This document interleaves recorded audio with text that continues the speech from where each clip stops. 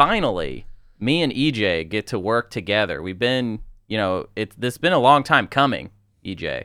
Yeah, I think this is probably what I would call an ideal version of the show. I think so too. Yeah. I think this is a chill hangout version of the show.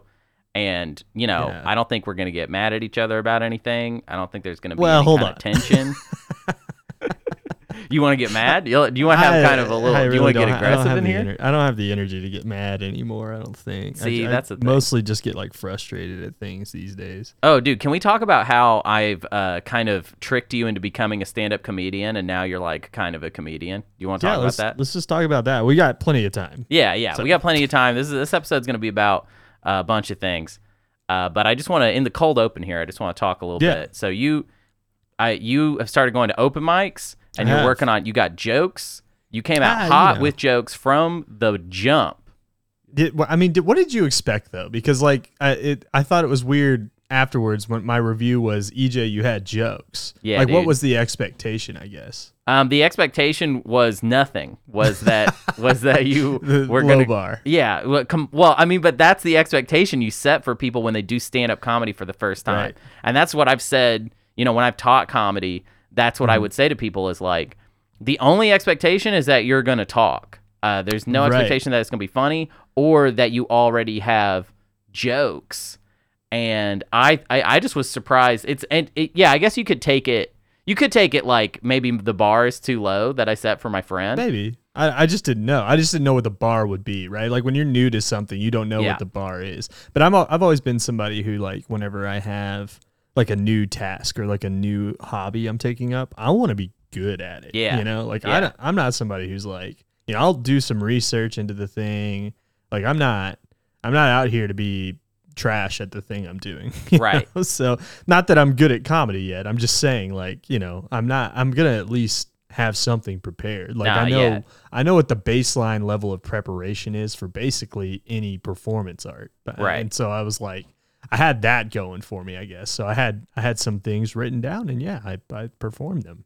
Yeah, and I think you did well, and I think I actually don't think you've really bombed yet. Like I don't think you've had a really bad experience yet, which I'm disappointed by because like you need that experience, bud. You need to do. I don't know what bomb. See, here's the thing, Hunter. I did community theater for a long time. I did community theater for a long time, but if you think I haven't bombed, if you think I haven't laid a big fat egg on stage, you're wrong. You're just wrong. I think that most of what community theater is bombing. So maybe I have. Maybe I have bombed. Maybe you have experienced it. What was the worst community theater piece that you've done? Like what was the biggest egg y'all have laid together? Oh, that's a good question. So it was really more like college theater because I was at NWAC, which is the local community college. We could say that's community theater. It is because it's open casting to the community. Right. So it's not just the people that are in the class. It's just I never took the class. I always was technically community member. Anyways, none of that matters. But I was the lead in Fahrenheit 451, a stage production of Fahrenheit 451. Yes. Yes. Yeah, you can only imagine. Now listen, I don't want to throw shade because I obviously I did it, and you kind of hold dear the things that you do. However, first off, the set was immaculate. They built like this multi-layered set. It was so dangerous. On opening night, I almost literally broke my leg. I was walking backwards up a ramp. And I just fell off the side of the ramp as the lead. I didn't have there was no understudies. I was playing Guy Montag, lead character of Fahrenheit 451, and nearly broke my leg falling off of a ramp. So, the highest platform was like 15 feet in the air. But one night, I think it was either the last afternoon or the last. It was either the last afternoon or the last performance in general, but. The air conditioning broke inside of Northwest Arkansas Community College. Heck yeah. And like I said, these platforms were tall and the stage is short. And so on this stage, we all bombed. I don't remember that performance. All of us almost passed out, but because the stage was elevated, if you don't know anything about stage lights, folks, stage lights are hot whenever you are on the ground. When you're on the ground, they're hot. Imagine being like, I had to give an opening monologue to Fahrenheit 451, which was it's a 2.5 minute monologue on the highest platform. It's the only time we use the highest platform. And I nearly passed out 2.5 minutes into the play with a 2-hour long play, a 2-hour 2-act play. Whole play ahead of you. Yeah, and I nearly passed out because it was 150 degrees. We were living Fahrenheit 451. Yeah, dude. And that was that would drive me crazy. Like if I went to a production of that and I was like, dude, are they like doing something? Like is this like method? Like is this meta? What's going on here? Are they going meth? Are they actually trying to burn the books here? Like is that what is happening right now? That day we were trying to burn the place to the ground, and like it was like, we're gonna bring you all with us. Dude, Fahrenheit 451, the immersive experience, the 4D experience, Fahrenheit 451. Come on down. We're gonna burn your books. We're gonna burn your ass. Let's go.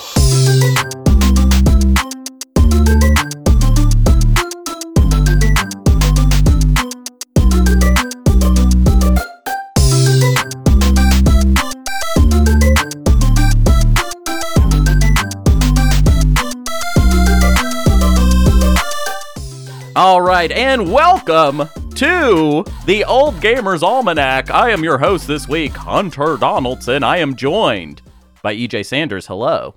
Hello. Thanks for having me on. It's just a one-on-one, you and me. Yeah, 1v1. We'll see who wins. 1v1. Yeah, we're 1v1. against each other. 1v1 podcasting. I have kind of a funny note to start on today. Okay. This week was supposed to be me and a guest covering, and I won't say not who. Gonna call them out. No, not going to call them out. We're going to just leave them be now. We were supposed to be talking about the Legend of Zelda Tears of the Kingdom for the Nintendo Switch, but I've played the game for about 25 hours, and let me tell you something, folks. I don't really care, and I want to just move on with my life. And hey, if you like it, no offense to you. I did not feel like having an episode where I was like complaining about this game that's one of the biggest games of the year. I don't feel like complaining. I don't feel like having a week where I talk about something that I don't like. I would rather talk about something that I do like, and with a person that I like. So I was like, all right, well, let's reach out to EJ and let's just talk about a game that basically takes no time at all to play. Like it's literally 10 minutes. You switched gears from Legend of Zelda, which is a huge 40, 50 plus hour experience. Oh, dude, no. Tears is like really long. Like it's more like 60, 70 just to finish, and then you might need to put in 100. It is a gigantic game, and I was bouncing off of it at the 25th hour. Like if you read the episode title this week, you'll know then that it's definitely not Legend of Zelda we're talking about. No. And this game that we did play, I have 40 minutes of playtime. I've played the entire game twice. So I'm confused. Yes. Hunter sent me a message today. It was literally like, hey, we need to do an ep for OGA. Would you like to do your baby Rocket League? And I was like, no, we can't do Rocket League without like playing. We got to do a Sea of Thieves experience with Rocket League. Maybe not to that extent, but I got to get you and Matt on that grind a little bit. Yeah, and I want to be on that grind. I want to know about that grind. Yeah, but then you brought up this game, 30 Flights of Loving. Yeah, dude. Which is what we're doing this week. Yeah. So this week we're talking about 30 Flights of Loving, which is by Blendo Games. I believe the name of the designer is Brendan Chung, who also made a game later in 2016, a game called Quadrilateral Cowboy, which is a game I love very, very, very much. But I played this in 2012 when it came out because there was a Kotaku article about how there was this new game you could play in like 10 minutes or some other, and that it was interesting, it was experimental, and I played it then in 2012 and was like, this is really cool. Then I went backwards and played some of the other games in this series. This is actually a loose series of games called the Citizen Able series, which is highly experimental first-person games. But this is the one that I started on, so I was like, we should just play this one and talk about it. It is a narrative first-person adventure game that is very on rails and really has almost no gameplay elements. It is basically a little movie you play, and you make no choices, but it's very interesting. It's like a visual novel. It's like a visual novel a little bit. And there's no text on screen at no point. Well, I know, not text like that, I guess. It's a story. Oh, there is text. Yeah, but not like that. Yeah, not like a closed captioning is what you're saying. Yeah, or it never feels like you're just reading a story. It's more like it's almost like you're experiencing a interactive movie, but like an experimental fun movie that's presented non-chronologically. And the story is about a heist gone wrong, basically. Right. And it's very, you get the story out of order.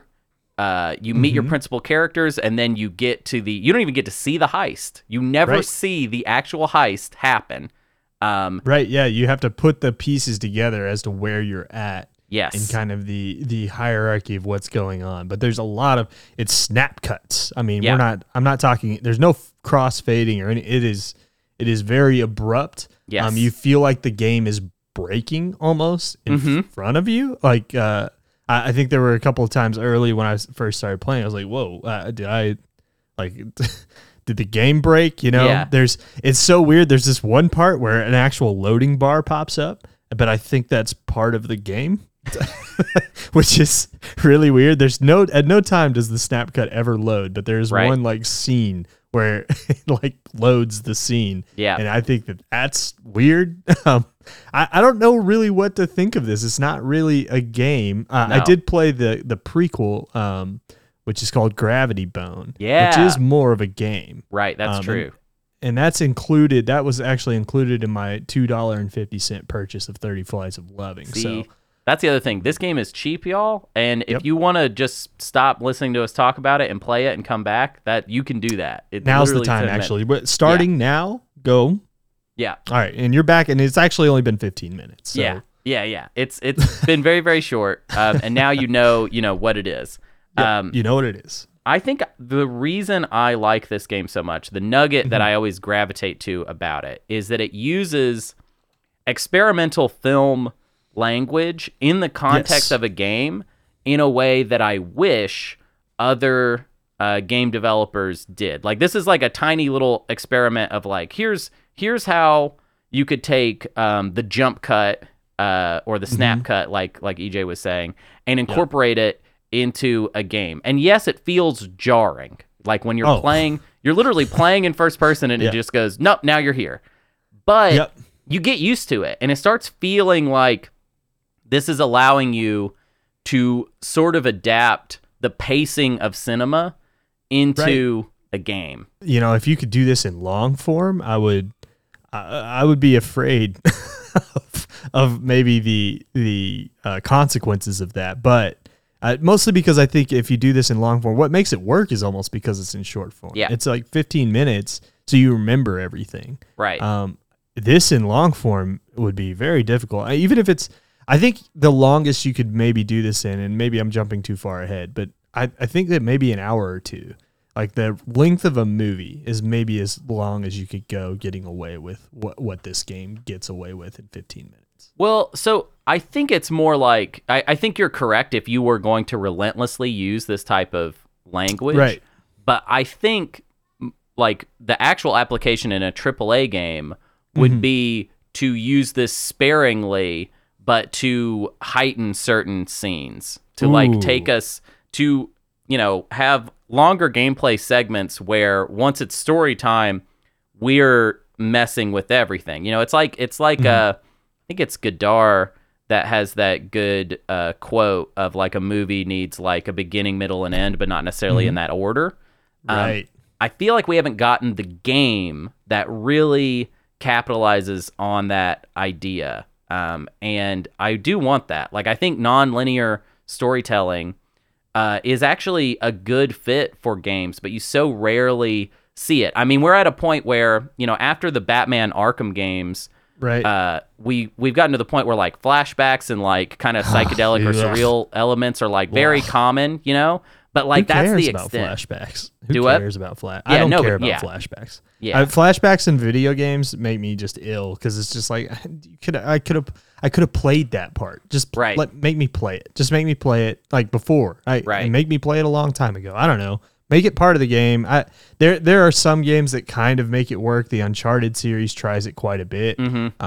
And, you know, at least you're interacting with the environment in those flashbacks. But the worst, I'd say the bottom rung of like kind of video game storytelling, I think is cutscene flashbacks. Right. If it's just a cutscene and a flashback, I am not watching. I didn't care. Right. I don't care. I won't care. Unless like the game is somehow really, really good. I just don't care. I don't. So it needs to be interactive. Uncharted does an okay job. That's the one that I can think of off the top of my head. But what an awful way to tell a story, I think. Well, it's funny because in 30 Flights of Loving, to me, it doesn't feel awful, but it's literally, I mean, you are basically just watching a cutscene, but it's always from your perspective. Right. Yeah. But yeah, there's not really any interactivity, but I think it's because the story is being presented in such a way to where the character and the player are not one-to-one as far as their knowledge of the story. Like, the character knows stuff about what's gone down that the player is never privy to, and that is an interesting disconnect. I guess the climax of this game is, you know, the escape scene at the very end when you turn around and you follow, like they do this really cinematic thing with a bullet, and then you're like riding the motorcycle. I think that's the flashback. That's the only flashback in this game, and it's short enough to not really matter. But yeah, I love the way that that's used. Yeah. Because this game, it's so funny because I just knocked every other game in the world for doing this same thing.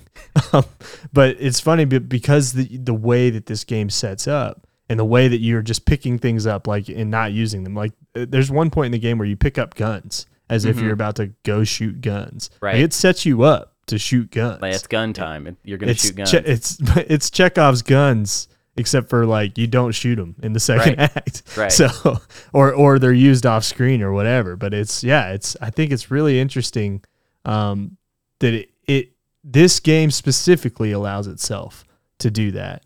Whereas I don't think other games can get away with it. And I'm wondering why that is, Hunter. Do you have any other insight into 30 Flights of Loving that like will get us there, you know? Because that's what I'm most curious about is like, how can a game like this get away with such with what it does, you know? Yeah. It's almost greedy the way it does it. I think the reason that you're invested in the game while you play it is that it's because of how the story's being told. It's because the player doesn't have all of the information that they need to even understand the scenes that they're watching. So you are sort of actively looking at this game world and trying to pick up all the little details of it. And that's why it's interesting. And what did you try to break the game? Did you try to go back and break the game? Oh no, I didn't. Can you break it? Like, what is that? No.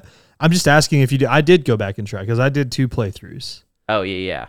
And so what I did was I was like, well, because here's the thing about this game, it makes you feel like you missed something, doesn't it? Right. Well, right. Yeah. That's kind of the biggest thing is like you feel like at the end, or at least I did. Maybe it's not supposed to. No. I think that a certain aspect of the game that I find really appealing is that you are, even if you're paying attention to every little detail, and there are some things that are very missable, but you still don't have a complete picture of like what the story is. Yeah, and I think too, it being so kind of open-ended, I think it's just playing on like all of your knowledge of movies that do the same thing. Pulp Fiction, Memento, are the most famous of those, right? Yeah. Other movies as well. I think of Reservoir Dogs a lot. Reservoir Dogs, because it's also a movie about a heist that goes wrong, and we skip the heist. We don't see the heist at all. But Reservoir Dogs is a great example of not showing us what the actual climax of the movie, right? Right. It's so interesting. But I guess back to my point, I tried to break this game, which I just decided I was gonna I tried to play it backwards and see if there was something there, you know, like. Anytime I could like go back into a room, I tried to do that.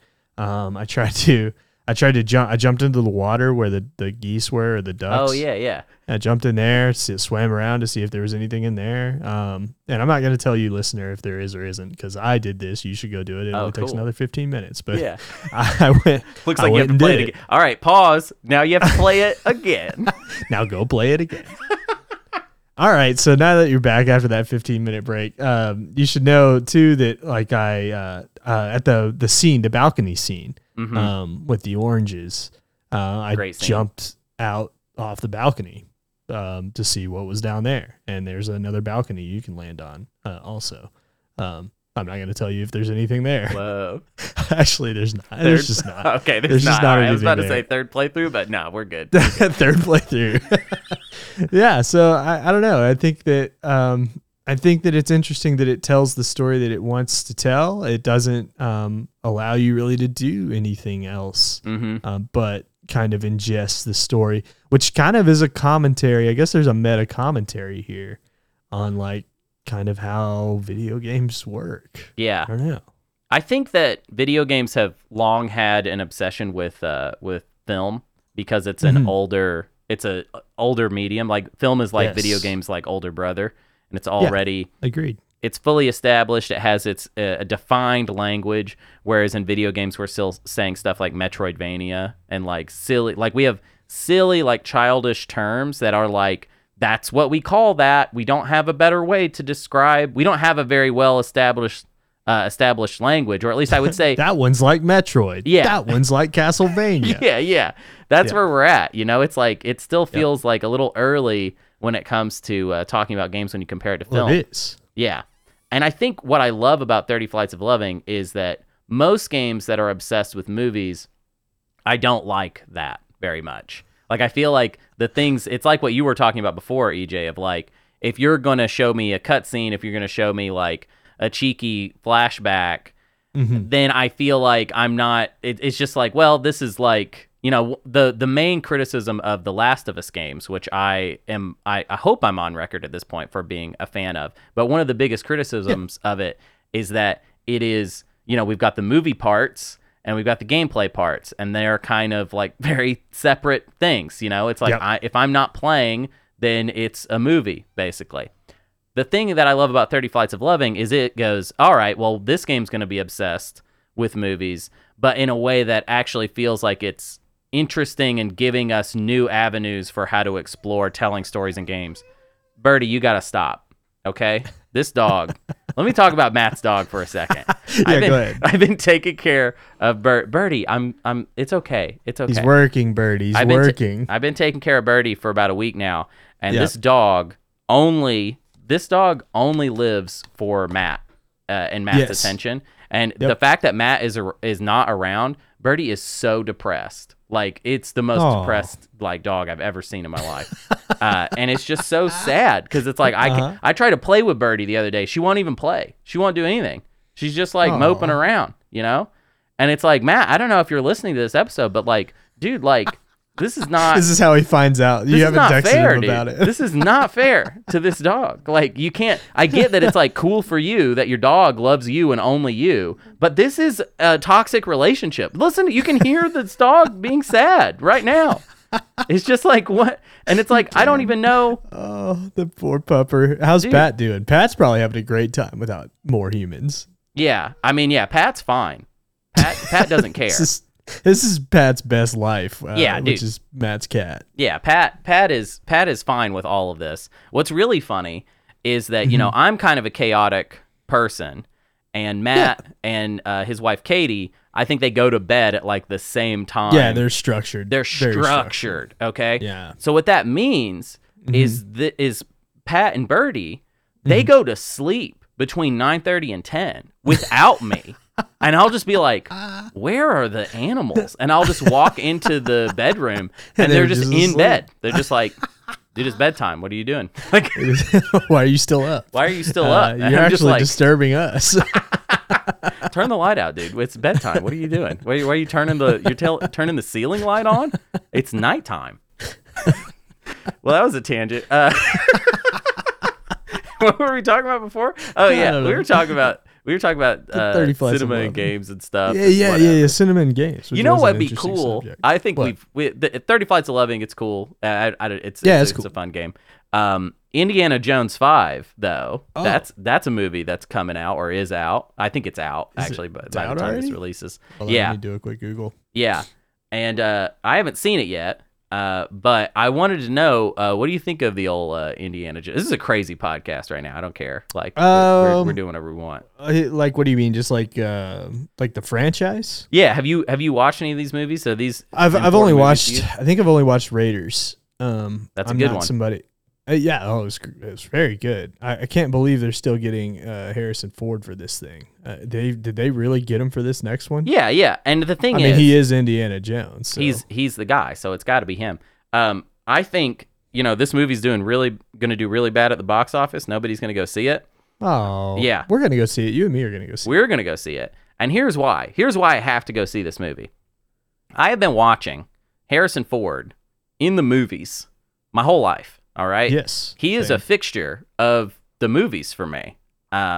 Because of Star Wars, because of Indiana Jones. It's like these are two like foundational properties, and he doesn't like Star Wars. So whenever we watched him in those new Star Right. Wars movies, he wasn't saying goodbye to us. He was just like, I gotta just kind of making some, I'm getting a new wing of my mansion He or kind whatever. of says goodbye in the one in the one.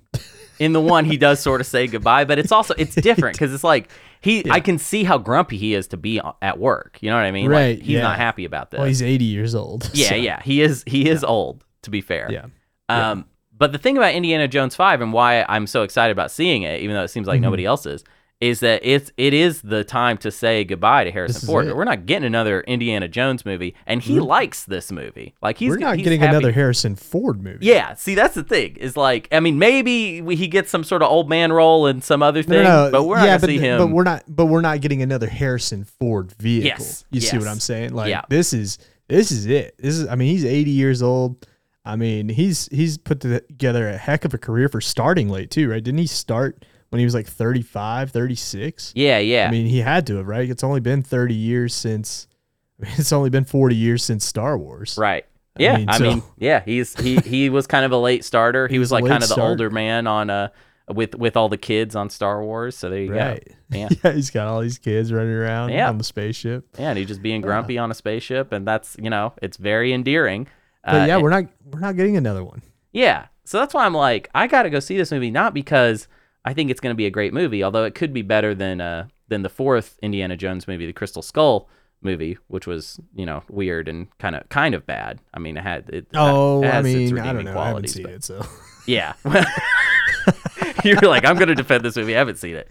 I haven't seen this movie, but I'd love to. But yeah, I'm just saying, I've been rewatching the Indiana Jones movies. We don't need to talk about the whole series since you've only seen Raiders, but real quick, I'll Right. do at this point. I want to say, Temple of Doom might be the best one. Even though it has that's the some one I problems. want to see. That's the one. That's the one I want to see. It's Spielberg's not directing this one. That's The new one. Yeah, no, it's not a Spielberg movie. Yeah, Huh. yeah, that's gonna be weird. It's gonna be a little weird. But Okay, well, whatever. I liked Raiders of the Lost Ark, which is the only film that doesn't have Indiana Jones in the title. So there you go. And then Indiana Jones. I'll go see this movie. Do I have to yeah. see the other movies? Is my Nah. question. no, I don't think so. But it'd be cool. It'd be cool if you watched Temple of Doom and Last Crusade because it would, Because those are good. because those are So good. Crystal Skull's that bad, huh?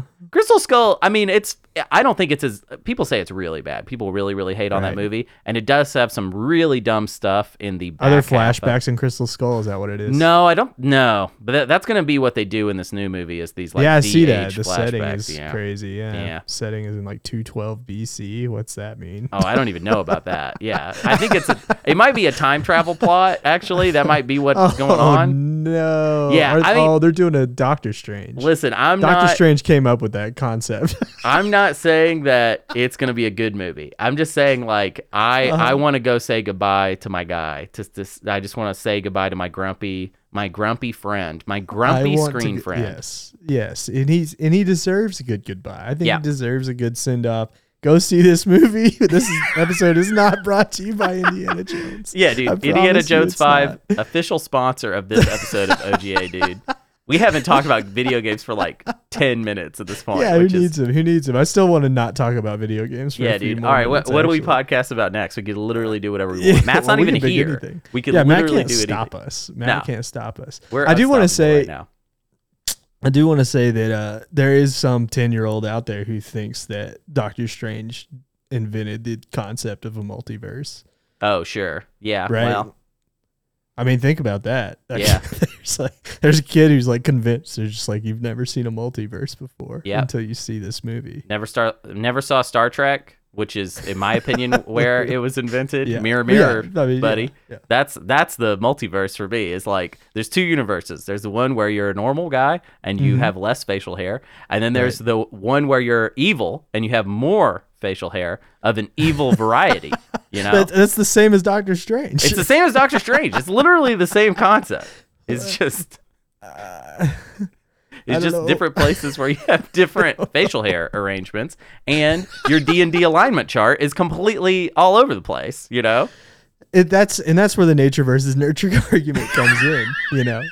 That's how we know. Multiverses is how we know that nurture matters more than nature, right? It has to. Yeah. I agree. Like the way you were raised and the way that you perceive the word. I don't know.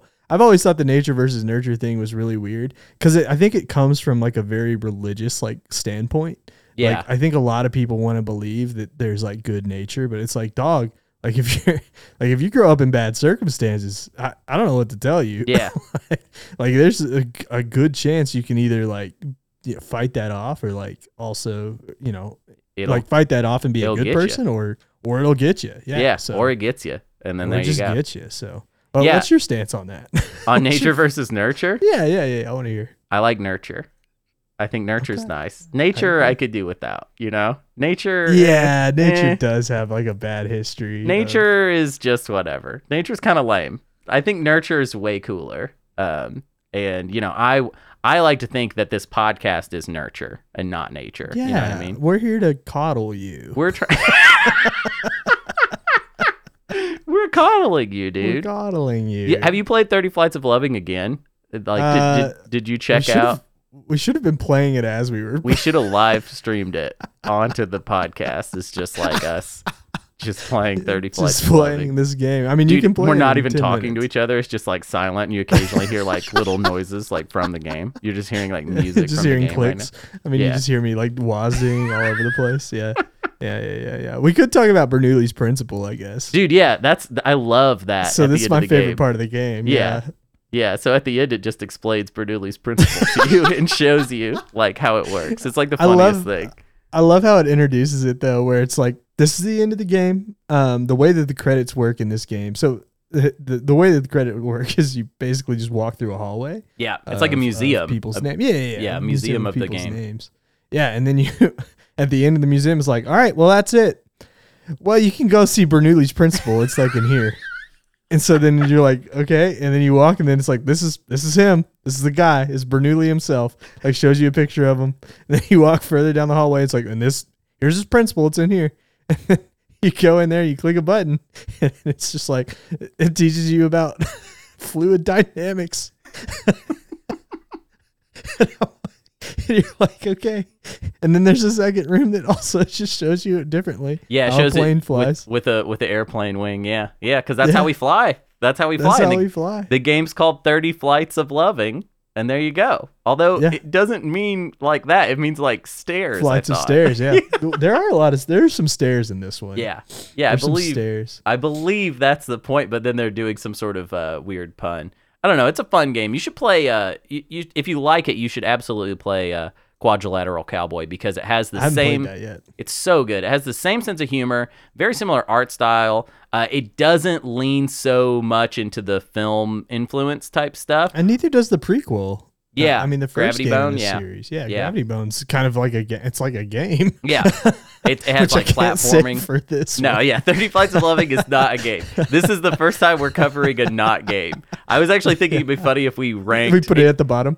Well, yeah, I don't care where we put it. It does not matter where it goes on the list. I was thinking that it would be funny to, if you had seen all the Indiana Jones films, what I would have suggested is that we rank 30 Flights of Loving and all 5, actually. Even I want to hear seen. you do that, actually. Well, actually, you know what we could do? That actually would be more, we both get to participate. We also recently saw Asteroid City together. The new Wes Anderson flick. Oh, so we should rank all of Wes Anderson's movies alongside this movie. Yeah, I think so. I think we should rank 30 Flights of Loving in a list with all of Wes Anderson's filmography, or at least the ones we want to rank. All right, well, let's do it. All right. Well, so if you're not familiar with Wes Anderson, he is an American filmmaker that makes like kind of like soft, comedic, cultured style. Movies. It's a cultured style. It's a sophisticated vibe. Very funny.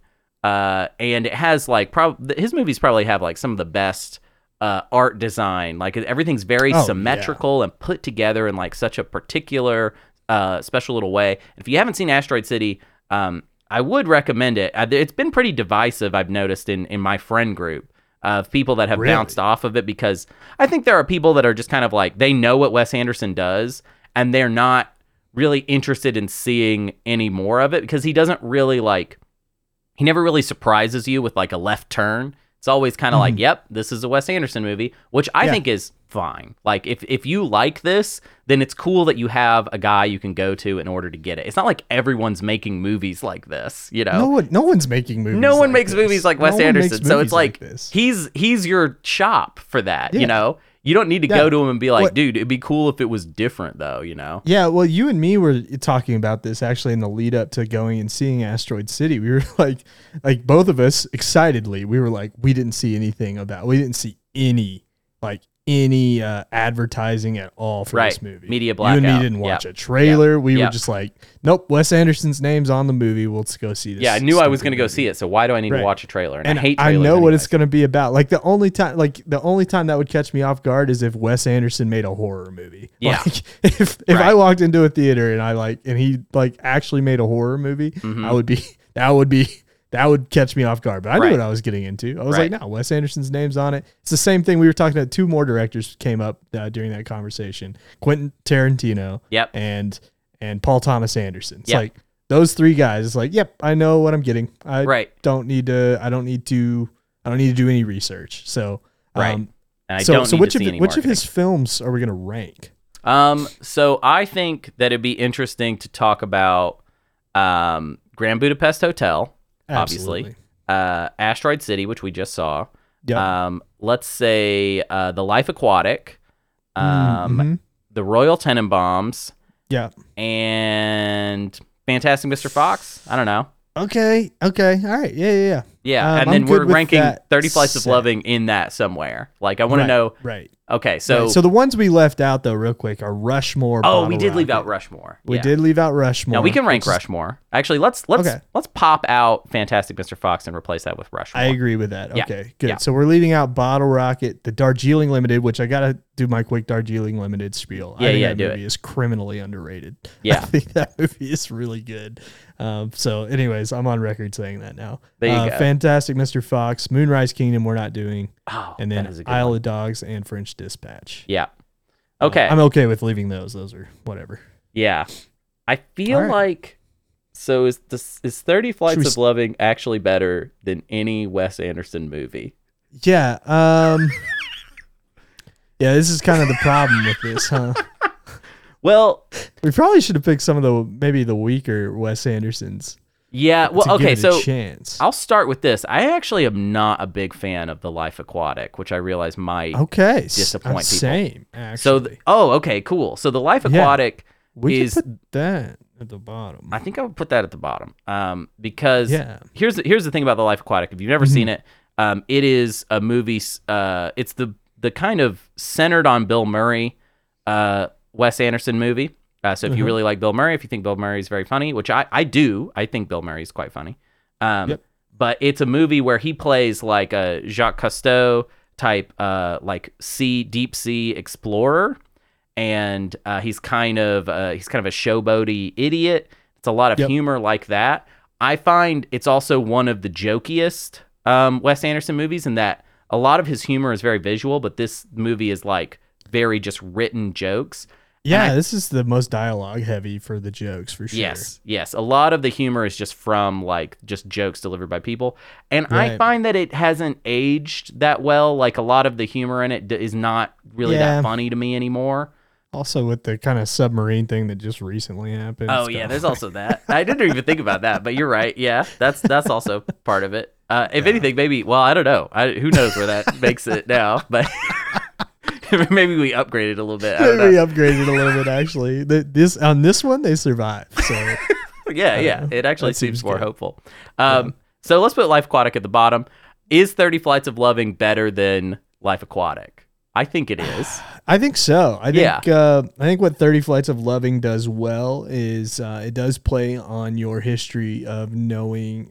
It's just the human condition. We have to assign reason to things, right? Yes. And 30 Flights of Loving does a really good job of that. The Life Aquatic, I think, is a little bit overwritten because, like you said, a lot of what Wes Anderson does is very visual, which is something that Asteroid City does very well. Yes. And other movies that we'll get to. But yeah, Life Aquatic kind of fails in the visual. I mean, not fails; it's beautiful. But yeah, it is very pretty. It is not as visually thought provoking necessarily. As some of his other movies. Is it more visually thought-provoking than 30 Flights of Loving? Probably. 30 Flights of Loving looks like Quake. So yeah, that's true. But 30 Flights of Loving also has a lot of structural play that I feel like you don't get in any of Wes Anderson's movies, really. Really, Wes Anderson's a tough one to do this with because his structure is always kind of the same. Yeah. And it's except for the one we're going to talk about. Yeah. Two of these. Actually, two of these where so that's the thing about Wes Anderson. We might as well come out and say it. Like Grand Budapest Hotel and Asteroid City kind of set themselves apart. Yeah. Because they do play with structure. Yeah, I agree. They both have framing devices. I really like the Grand Budapest framing device, but I also like the Asteroid City one, even though it's weirder, wilder, and maybe a little less obvious as far as like what the point of it is. Right. Right. It definitely is the one that begs to be rewatched. I think honestly, I think those are our top two. I don't know. I think one for me is always Grand Budapest. Yeah. And even getting away from Asteroid City about a week now, and even cooling down on it, it's still my number two. Yeah. Yeah, I agree.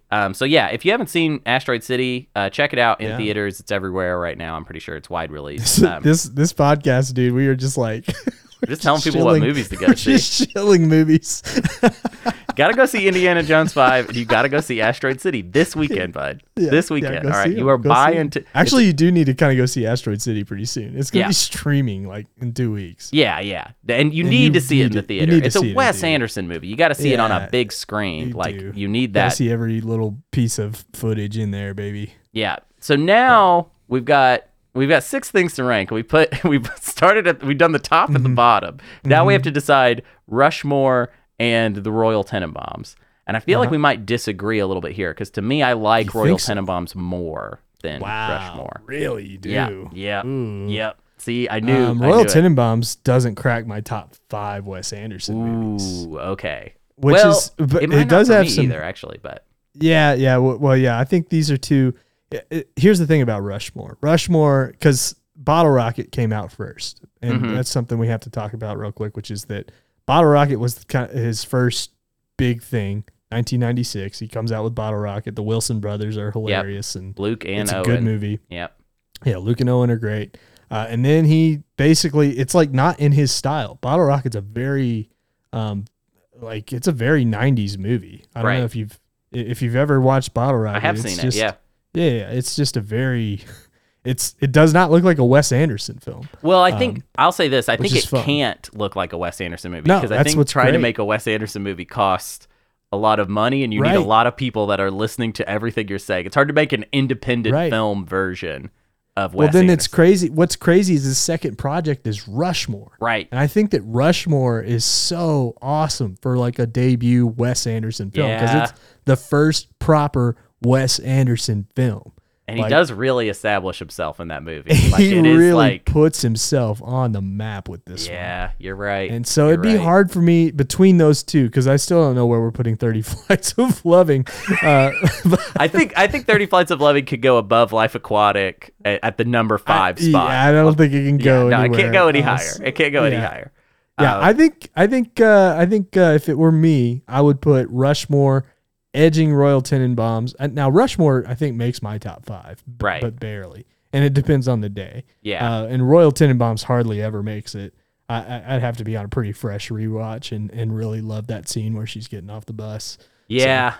Oh, that moment when she gets off the bus to These Days or whatever. That's so that part really owns. Just I think I just like Royal Tenenbaums a lot because it is. The difference between Rushmore and Royal Tenenbaums is Royal Tenenbaums is the first one that's like an ensemble piece, which then becomes like kind of the staple, like it's like the last element to fall into place. Like Rushmore has the look and it has like the cadence, because the way people talk in Wes Anderson movies is very specific, and that's awesome. And then Royal Tenenbaums, I think, to me, brings the last piece, which is that these are all ensemble pieces where we have lots of actors playing even very minor roles, and they're generally like, everyone is like someone interesting and well established, and they're being utilized in a way that is exciting. I think Jeff Goldblum is like the poster child for this type of thing. Jeff Goldblum is in a lot of these movies, not all of them, but generally speaking, he's utilized for some particular fun way. And he speaks like he's in a Wes Anderson movie all the time. Jeff Goldblum is Wes Anderson's, like, I don't know, like his dummy in this no sense. Like he like looks at him and goes, "That's how I want everybody to speak in all of my films." Right. Everybody has to speak like Jeff Goldblum, study Jeff Goldblum, and then you can be in my film. I think the way that I would describe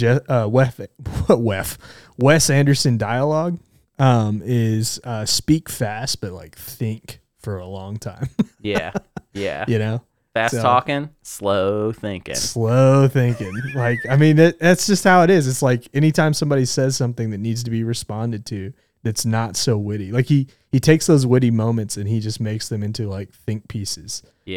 For like his characters. His characters really have to sit there and like study what is being said. And I really love that about his movies. But there's a lot of pregnant pauses. Cool. Well, that was a weird, interesting tangent that I think if you haven't seen these Wes Anderson movies, I'm not sure if that was anything to you. It's nothing to most people. What's funny is 30 Flights of Loving is the 5th best Wes Anderson movie. Wes Anderson movie that we talked about. All right. It's not even the 5th best one, probably. Well, now we got to do, I think, the normal duty of ranking it on the game list, which will be pretty tough, I think. Because it's so little game here. But I don't know, where do you even, I have no idea of where to put this. It's the game on the list already that this game is most similar to is the Stanley Parable Ultra I was going to say, we got to at least talk about Stanley Parable. Now, where is that on the list anyways? That's a good question. It's number 40 currently. God, that's high. That is really high, isn't it? Yeah. I mean, I like 30 Flights of Loving probably better than I like Stanley Parable, to be honest. I think Stanley Parable is like a much more fleshed out game, and it does a lot of really interesting things in a lot of different directions. I just think the tone like isn't quite like for me. Like I think that Stanley Parable, the style of writing is a little bit, the jokes are there's a little bit too much English on them. They're a little too, they're almost overwrought. It would be like kind of a mean way of putting it. So it to me, it's like I like the game and I like what it's doing. But its style of humor kind of wears me out. Like whenever I was playing all of Ultra Deluxe, which I played through every little segment of that game. By the end of it, I was like, yeah, this sense of humor is like not quite my style. Whereas 30 Flights of Loving is just like a flash in the pan of like, here's a cool idea executed very rock and roll. You know, like we don't really care. Rock and roll. It's very rock and roll. Rock and roll. It's a very rock and roll execution of this game. Look, if it's up to me, and And I mean, it's up to you and me. Yeah. Here's the thing about Stanley Parable that, I mean, obviously the things I love about it are kind of that. I think it's meant to be overwritten, right? Like it's kind of, that's kind of the joke in a lot of ways. Right. And I agree that it kind of gets a little sing-songy after a while where you're like, okay, I've kind of heard this. I get before. this voice. Yeah. Right. Yeah. I kind of get what's going to, like, what the next joke is going to be. You almost can kind of gauge how it's going to go. Now, it's still very funny and it's still very kind of unpredictable. And I like that in a game. But like you were saying, 30 Flights of Loving, whereas Stanley Parable is kind of about wasting your time. 30 Flights of Loving doesn't really waste your time. No.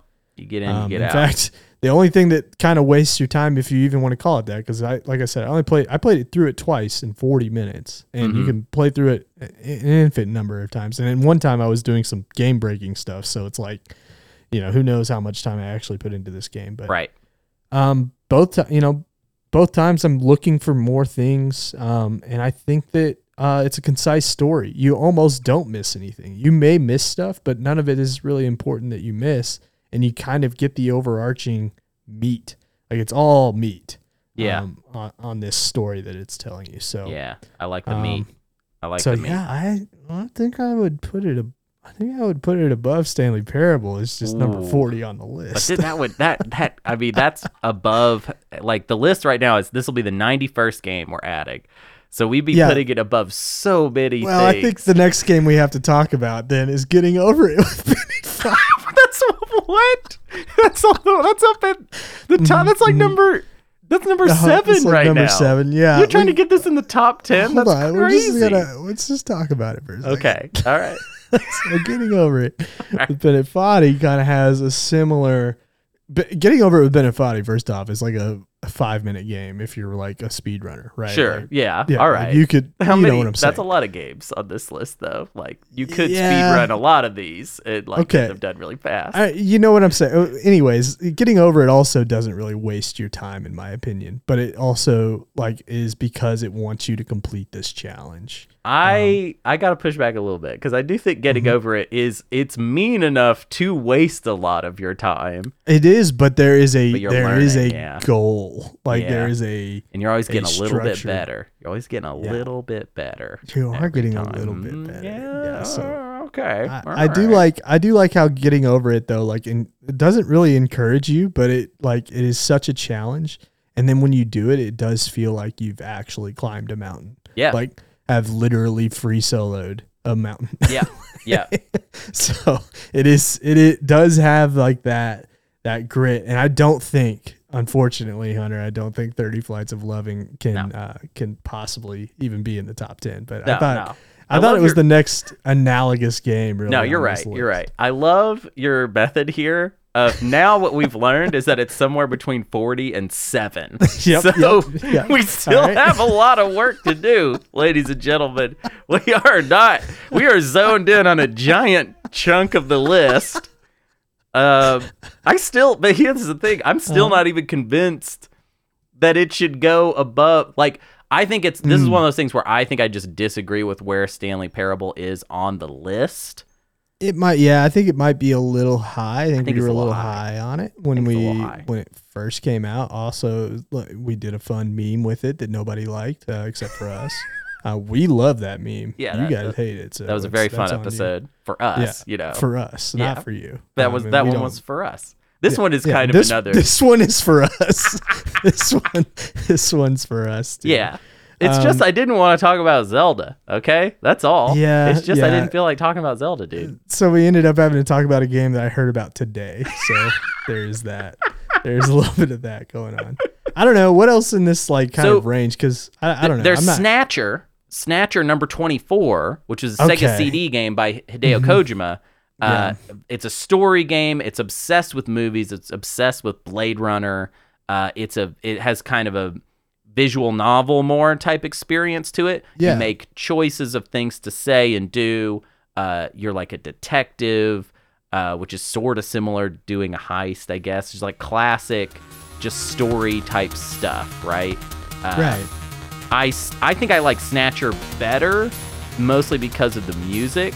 The soundtrack to Snatcher it's been a while since we played Snatcher. Like, I don't know when we did it. It looks like it was episode number 70. So there's been 20 weeks, 21 weeks. I still listen to the soundtrack like regularly. Okay. Snatcher's kind of sticking with me. Of a lot of the games that we played on this list that I had never played before, Snatcher is one of the games that still floats around in my head weeks and weeks after playing it. Well, tell me then, how did 30 Flights of Loving kind of stick with you? Because this game was made in 2012. And right. You brought it up today to me. Yeah. I think it's just that I played it. I thought, wow, this is really cool. I hope to see a bunch of other games like kind of rip off this game and like do what it's doing in an interesting way. And also at the time I was obsessed with like French New Wave type movies. And I feel like a lot of like that 30 Flights of Loving is like coming from a very like film student. Dude, it's very French New Wave, the whole thing. And it really is. Yeah. Wow. And I was like, man, I think it's cool that you know that it has that influence and that it's incorporating that into a video game. I just wish that other games had actually picked up what it was doing, because I feel like that didn't really happen, you know, like not in a big way, not in a like, there's not a game I can point to where it's like they obviously played 30 Flights of Loving and then made this, you know. Yeah, there's no, yeah. Ugh. And this was in 2012, so it's been over 10 years since this game came out. I know that it's not, and that's the thing, it's never going to influence anything. Like it's never going to be like, whereas Snatcher at least is like, this is Kojima. Yeah. Yeah, so like, it's a part of a lineage. To, right? Yeah. Snatcher goes all the way. I mean, there are Snatcher references in Death Stranding. So like it's still alive and well. Yeah. So does that mean we should maybe be really nice to 30 Flights of Loving and put it up higher than it deserves, just to be like, people should have played this game and should incorporate its stuff a little bit? Here's the thing. It's like almost definitely like the most non-game on this list. Yes, absolutely. Like, I don't know how to describe it to folks. You play the game and the game sort of plays itself. Right. Yeah. Like, I don't know how else to say it. Like Stanley Parable, there's more game in Stanley Parable than in this game. But the thing about 30 Flights of Loving is, how much does the player understand about the story by the end? That's the game. The game is, did you figure out what was happening? In a way that's kind of similar to The Outer Wilds, which is a game that we have not talked about, that is not on this list, is one of my favorite games I've ever played, because most of the game part just happens in the player's mind in such a way as to where what makes me so sad about Outer Wilds is until I forget about my experience playing Outer Wilds, it is not replayable for me. I will never be able to replay it, because the challenge is in figuring out what is going on. Right. And once you know what's going on, it's kind of very easy to solve the game. Like you get through the game very quickly once you get some fundamental like facts, almost like a detective. Like what is happening here? It's a different take on a detective's game. Whereas this is like detective work that you are trying to, it's like a puzzle. Like I don't know. It acts like it just acts like Pulp Fiction. It acts like Memento. Yeah. It's just like those movies. Whereas like Memento is probably the best comparison I can think of. That and Reservoir Dogs, like you were saying earlier. Sure. Where it's just Memento's good because it's like the movie ends and you're like, did you realize what happened? Yeah. Like, did you understand? Right. It ends in the middle, right? Like that's the whole fun part about Memento, is the fact that it's like the only movie that ends in the middle of the film. Right. Which is cool. It's so cool. And 30 Flights of Loving kind of has that same feel of like, it ends kind of in the middle of the movie. Yeah. In a way, right? Yeah. Like there's like an event that happens at the end of this game, and then you crash into the museum, and that's the end of the game. Right. But it's like there's obviously more to it, you know? Yeah. It's so hard to. It's a game where you'll never know all of the details. I mean, there's the one detail that I'll spoil if that is kind of hard to catch. There is, so one of the people that you're going on the heist with is obviously somebody that you have had a romantic relationship Anita, with yeah. at least once. And then there is a very quick flash during a shootout to a different woman. Yep. And that woman is actually the bad guy from the other game that EJ played. And I think the idea is that somehow there was a romantic you back the player character, not necessarily the player, but the character the player is playing as backstabbed romantically the person that he was on the heist with, and somehow it all got messed up. Or that woman who in what is the other game called? Gravity Bone. Or perhaps that woman set you up because she kind of sets you up in Gravity Bone. Yep, she sets you up in that. But we don't know. Too. This is all we know. Yeah. Like this is it. Like essentially, this is what makes it so. It's so brilliant. It's so hard to parse. At the same time, it's so easy to know what's going on. Mm-hmm. You know, I can visualize the entire story from start to finish. Right. And yet at the same time, it is so hard to parse all of the context. And that's kind of incredible. Like, that's good filmmaking. Yeah. Like, that's not like that, not just good game making. That's like, I mean, if only it were longer than 15 minutes, you know, if right. only And that's the whole actually, thing is what I have wanted since 2012 when I played this game is I want a game, like a game length game that has this level of film style storytelling in it. And it's not about cutscenes. God, that would be hard. It would be very hard. I mean, I want like a French New Wave film, French New Wave video game. Yeah, that's what I want. French New Wave film on your video game. You on want my video it in game. your hands, to the palm of your hands. I want playful structure. I want jump cuts. I want a story told out of order. And I've just never gotten it. And I think the only person that might give it to me is Remedy. I think Remedy could do that. And I think this is why I'm excited about Alan Wake 2. I think Alan Wake could absolutely do it. Yeah. Like just that game, like that game series already kind of sets up for something like this. It does. And I feel like they imagine. Yeah. It's exciting. That's why, I mean, low key, like Alan Wake 2 is like my most anticipated game right now. Because if it's this, and then it's that, like if it's the thing that you want and this thing that we have, like at the same time, those two things, that's that. You know? Yeah, that is this. And that would be this, and that would then be that. Dude, that would be that, you know? Yeah. Yeah, I agree. Where should we rank it, though? I don't really fucking know. That's the thing. I'm still like looking at this list. I'm like trying to, as an experience, here's what we have to do. We have to do this as an experience. Okay. Yep. So I think what we do is we just kind of start at Stanley Parable and we work our way up because it's an experience. It's a vibe. I mean, it's just a vibe. We have, you have a 15-minute vibe. So next on the list is Skyrim. What game? I don't like Skyrim. You just start thinking, you know, I don't like Skyrim. I don't like Skyrim. I know you don't like Skyrim. I don't really like Skyrim all that much. I bounce off of Skyrim all the time. I think it's kind of silly. Bethesda kind of does that to me, though. Here's the thing. I want to respect Matt. Matt is not here. Okay. So what if let's pop down a little bit into a less ambitious zone.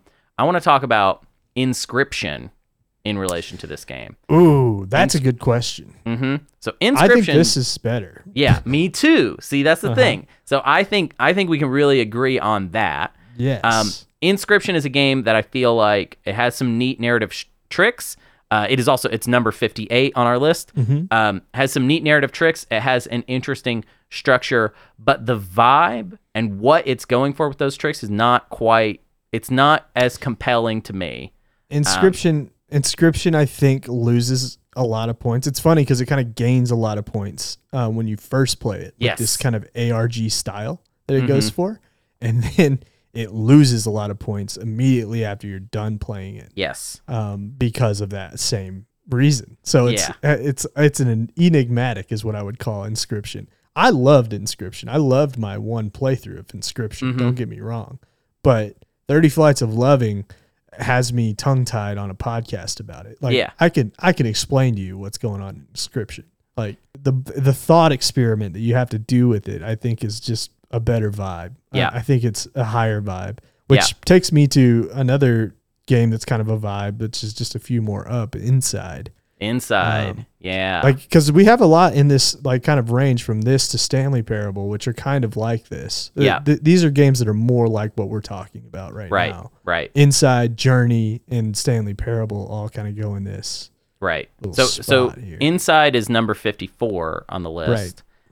And How do you feel about that one? so Inside is a complicated game for me. I think so. that the game is too dark, is something I've said on the show. I agree with before. that. I think it's way too dark. I think it kind of doesn't, it's like, I feel like the game doesn't invite me into the story as much, but it does have that sequence towards the end that is so much fun, and so there's an emotional catharsis even if the story is just merely being gestured at. And I think that is something that they have in common in that. Inside's more of a shrug, though. You know? I agree. It is a little bit more of a shrug at its point, versus 30 Flights of Loving there's no shrugging at the plot. Yeah, I agree.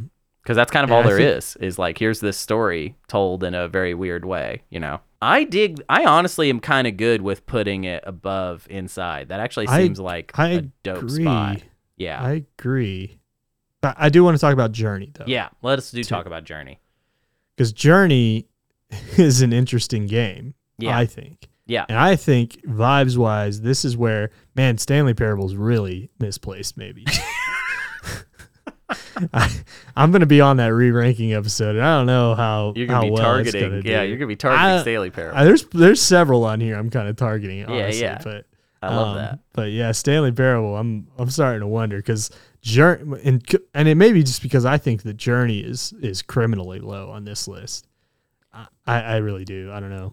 I think that, like, for me, I think it's not necessarily the number placement of Journey, like it being 52 on a list of 91 games. That doesn't seem necessarily. It's more the games above it. Yes. Is what I'm, yeah. That's the whole thing. Yeah, it would be. I don't know. I like what Journey goes for. Journey is ambitious. 30 Flights of Loving is ambitious, but Journey's ambitions, boy, oh boy, like. There's nothing like Journey. There's nothing like it. I don't know. It makes you infer things about its universe in a way that you just can't capture. The fact that it, like, throws you in with a random stranger, essentially, and says, you have to figure this out with this other person who essentially acts as like a guide, but the other person is also using you as a guide. Right. It's like what do they call that? It's whenever it's like the deaf leading the blind, or whatever it's called. The blind leading the deaf, or whatever, you know? It's just, you are just both leading each other down a literal journey. Right. and it's kind of incredible. Like, I just don't, as far as Journey's placement on this list, it is mostly just the games above it are kind of in an awkward spot. I think Journey, too, doesn't get enough love on this show because it's not a game that's comparable to enough games to be talked about enough on this show. Yeah. You know what I'm saying? Like, that's kind of part of the game. That's part of the game of this list, is the fact that the game has to be, like, comparable enough to other games to be talked about. Right. And what happens to Journey is a game like Halo 3, which is easy to talk about, or a game like Mass Effect 3, or a game like Portal, are all above it.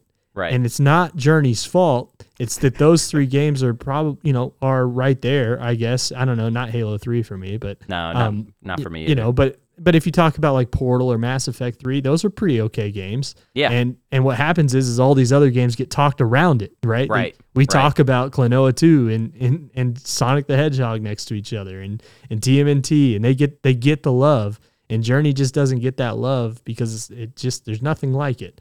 So finally, in this episode, EJ gets to go on a tangent about how this game, A, is criminally underrated, and B, it's because the flaw with this list is that we don't talk about every single game every time. I mean, we do what we're doing in this game, in this episode. Right. I mean, this we're playing is like a game. Yeah. Yeah, we're rolling dice essentially to see what 30 Flights of Loving is like. And so for Journey to sit here at 52 and basically, I understand, like, you may not like Journey, and that's fine. But it just, it's going to be, this is why we have re-rankings, I guess. Yeah.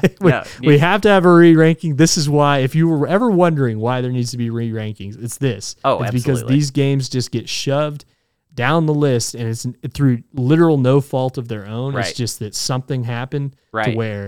to where it just finds its way falling. It just falls. Yeah, I would not. I feel like the list is at its best right after a re-ranking. As far as, like, I mean, it's never perfect. The whole point is that it's a messy project week to week. Right. But speaking of which, I think we got to go ahead and say that 30 Flights of Loving is our new number 54, pushing Inside down one rank and every other game after it. So there you go. Two spots. Every other game after it. In every other game. All the other games just got pushed down one for a game that has almost no traditional game There's elements. Not a game here, folks. I don't know how else to put it. It's just in a game. So but go do it anyways. It's beating games like Forza Horizon 5, a game bursting at the seams with game elements. It beats Grand Theft Auto 3, one of the foundational open world games of all time that we classically hate on this show. It's better than Kingdom Hearts, which is, if you were ranking based off of episodes of OGA, would probably be number 1. Beats out, what else does it beat out? Myst, which I think the Myst episode, that was a crazy episode. All right. I like was Myst. Nuts. Me too. Like it's number 82 on our list. Like, well, I mean, it's crazy because it's like I like games all the way down to Halo 2, basically. Yeah. No, Halo 2 is a good game. It's fine. I know that it's kind of bleh in its storytelling, but yeah, there's 86 games on this list that are good. I'm sorry. Right. And so, but I want to go back to Forza Horizon 5. I love that you were like Forza Horizon 5 has a ton of game elements. I don't think there's a game on earth that wants to be a video game more than Forza Horizon 5. I can't think of a single game that's just like, we have everything. I promise. We just want to be a game. We just want to be. We've got so much candy. Do you want to come to our party, please? Please race cars with me. Please come to the party. Cars. We just want to party with you. What a sad game. Yeah, that is man. I mean, I loved the time that I had with Forza Horizon 5 for the record. Oh yeah, it's great. But it's like kind of the second we were done with it, I was like, I hate that party. I don't want to go back. That's what kind of party it was. It reminds me of Hunter after like comedy shows. Like anytime after a comedy show, Hunter's like raring to go, and then afterwards he's like, yeah, well, I don't actually didn't like it that much. I think it's just the condition that Hunter has of just being like, oh man, I'm here. It's my survival instinct. It's like, if it's comedy, I got to show up and I got to be positive and I got to be ready to go.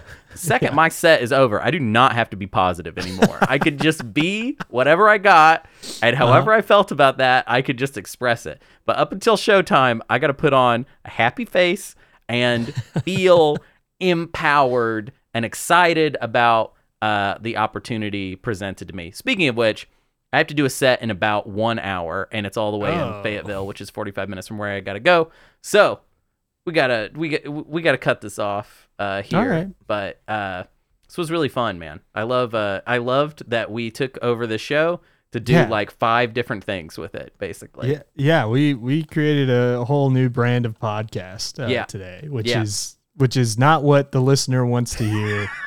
Only what we want to talk about. Yeah. Well, I mean, whatever. Like, this is going to be the vibe, whatever it's me and you. And if you like this is vibe, why it's never me and you. Yeah, this is why we're not allowed to do this. Yeah. It can't be us. No, it can't be us. No, like, between the two of us, we're both way more interested in getting away from the cause at hand, like from whatever the topic is. So yeah. But I mean, if you like me and EJ's approach, please sound off in the Discord comments under the thread for specifically this episode. Let us know what you think of when it's me and EJ's turn, and maybe in another 100 episodes we'll do it again. This is a once every 2 years kind of treat for you. And Sorry if you if hate you're it, bad. go fuck yourself. Yeah, exactly.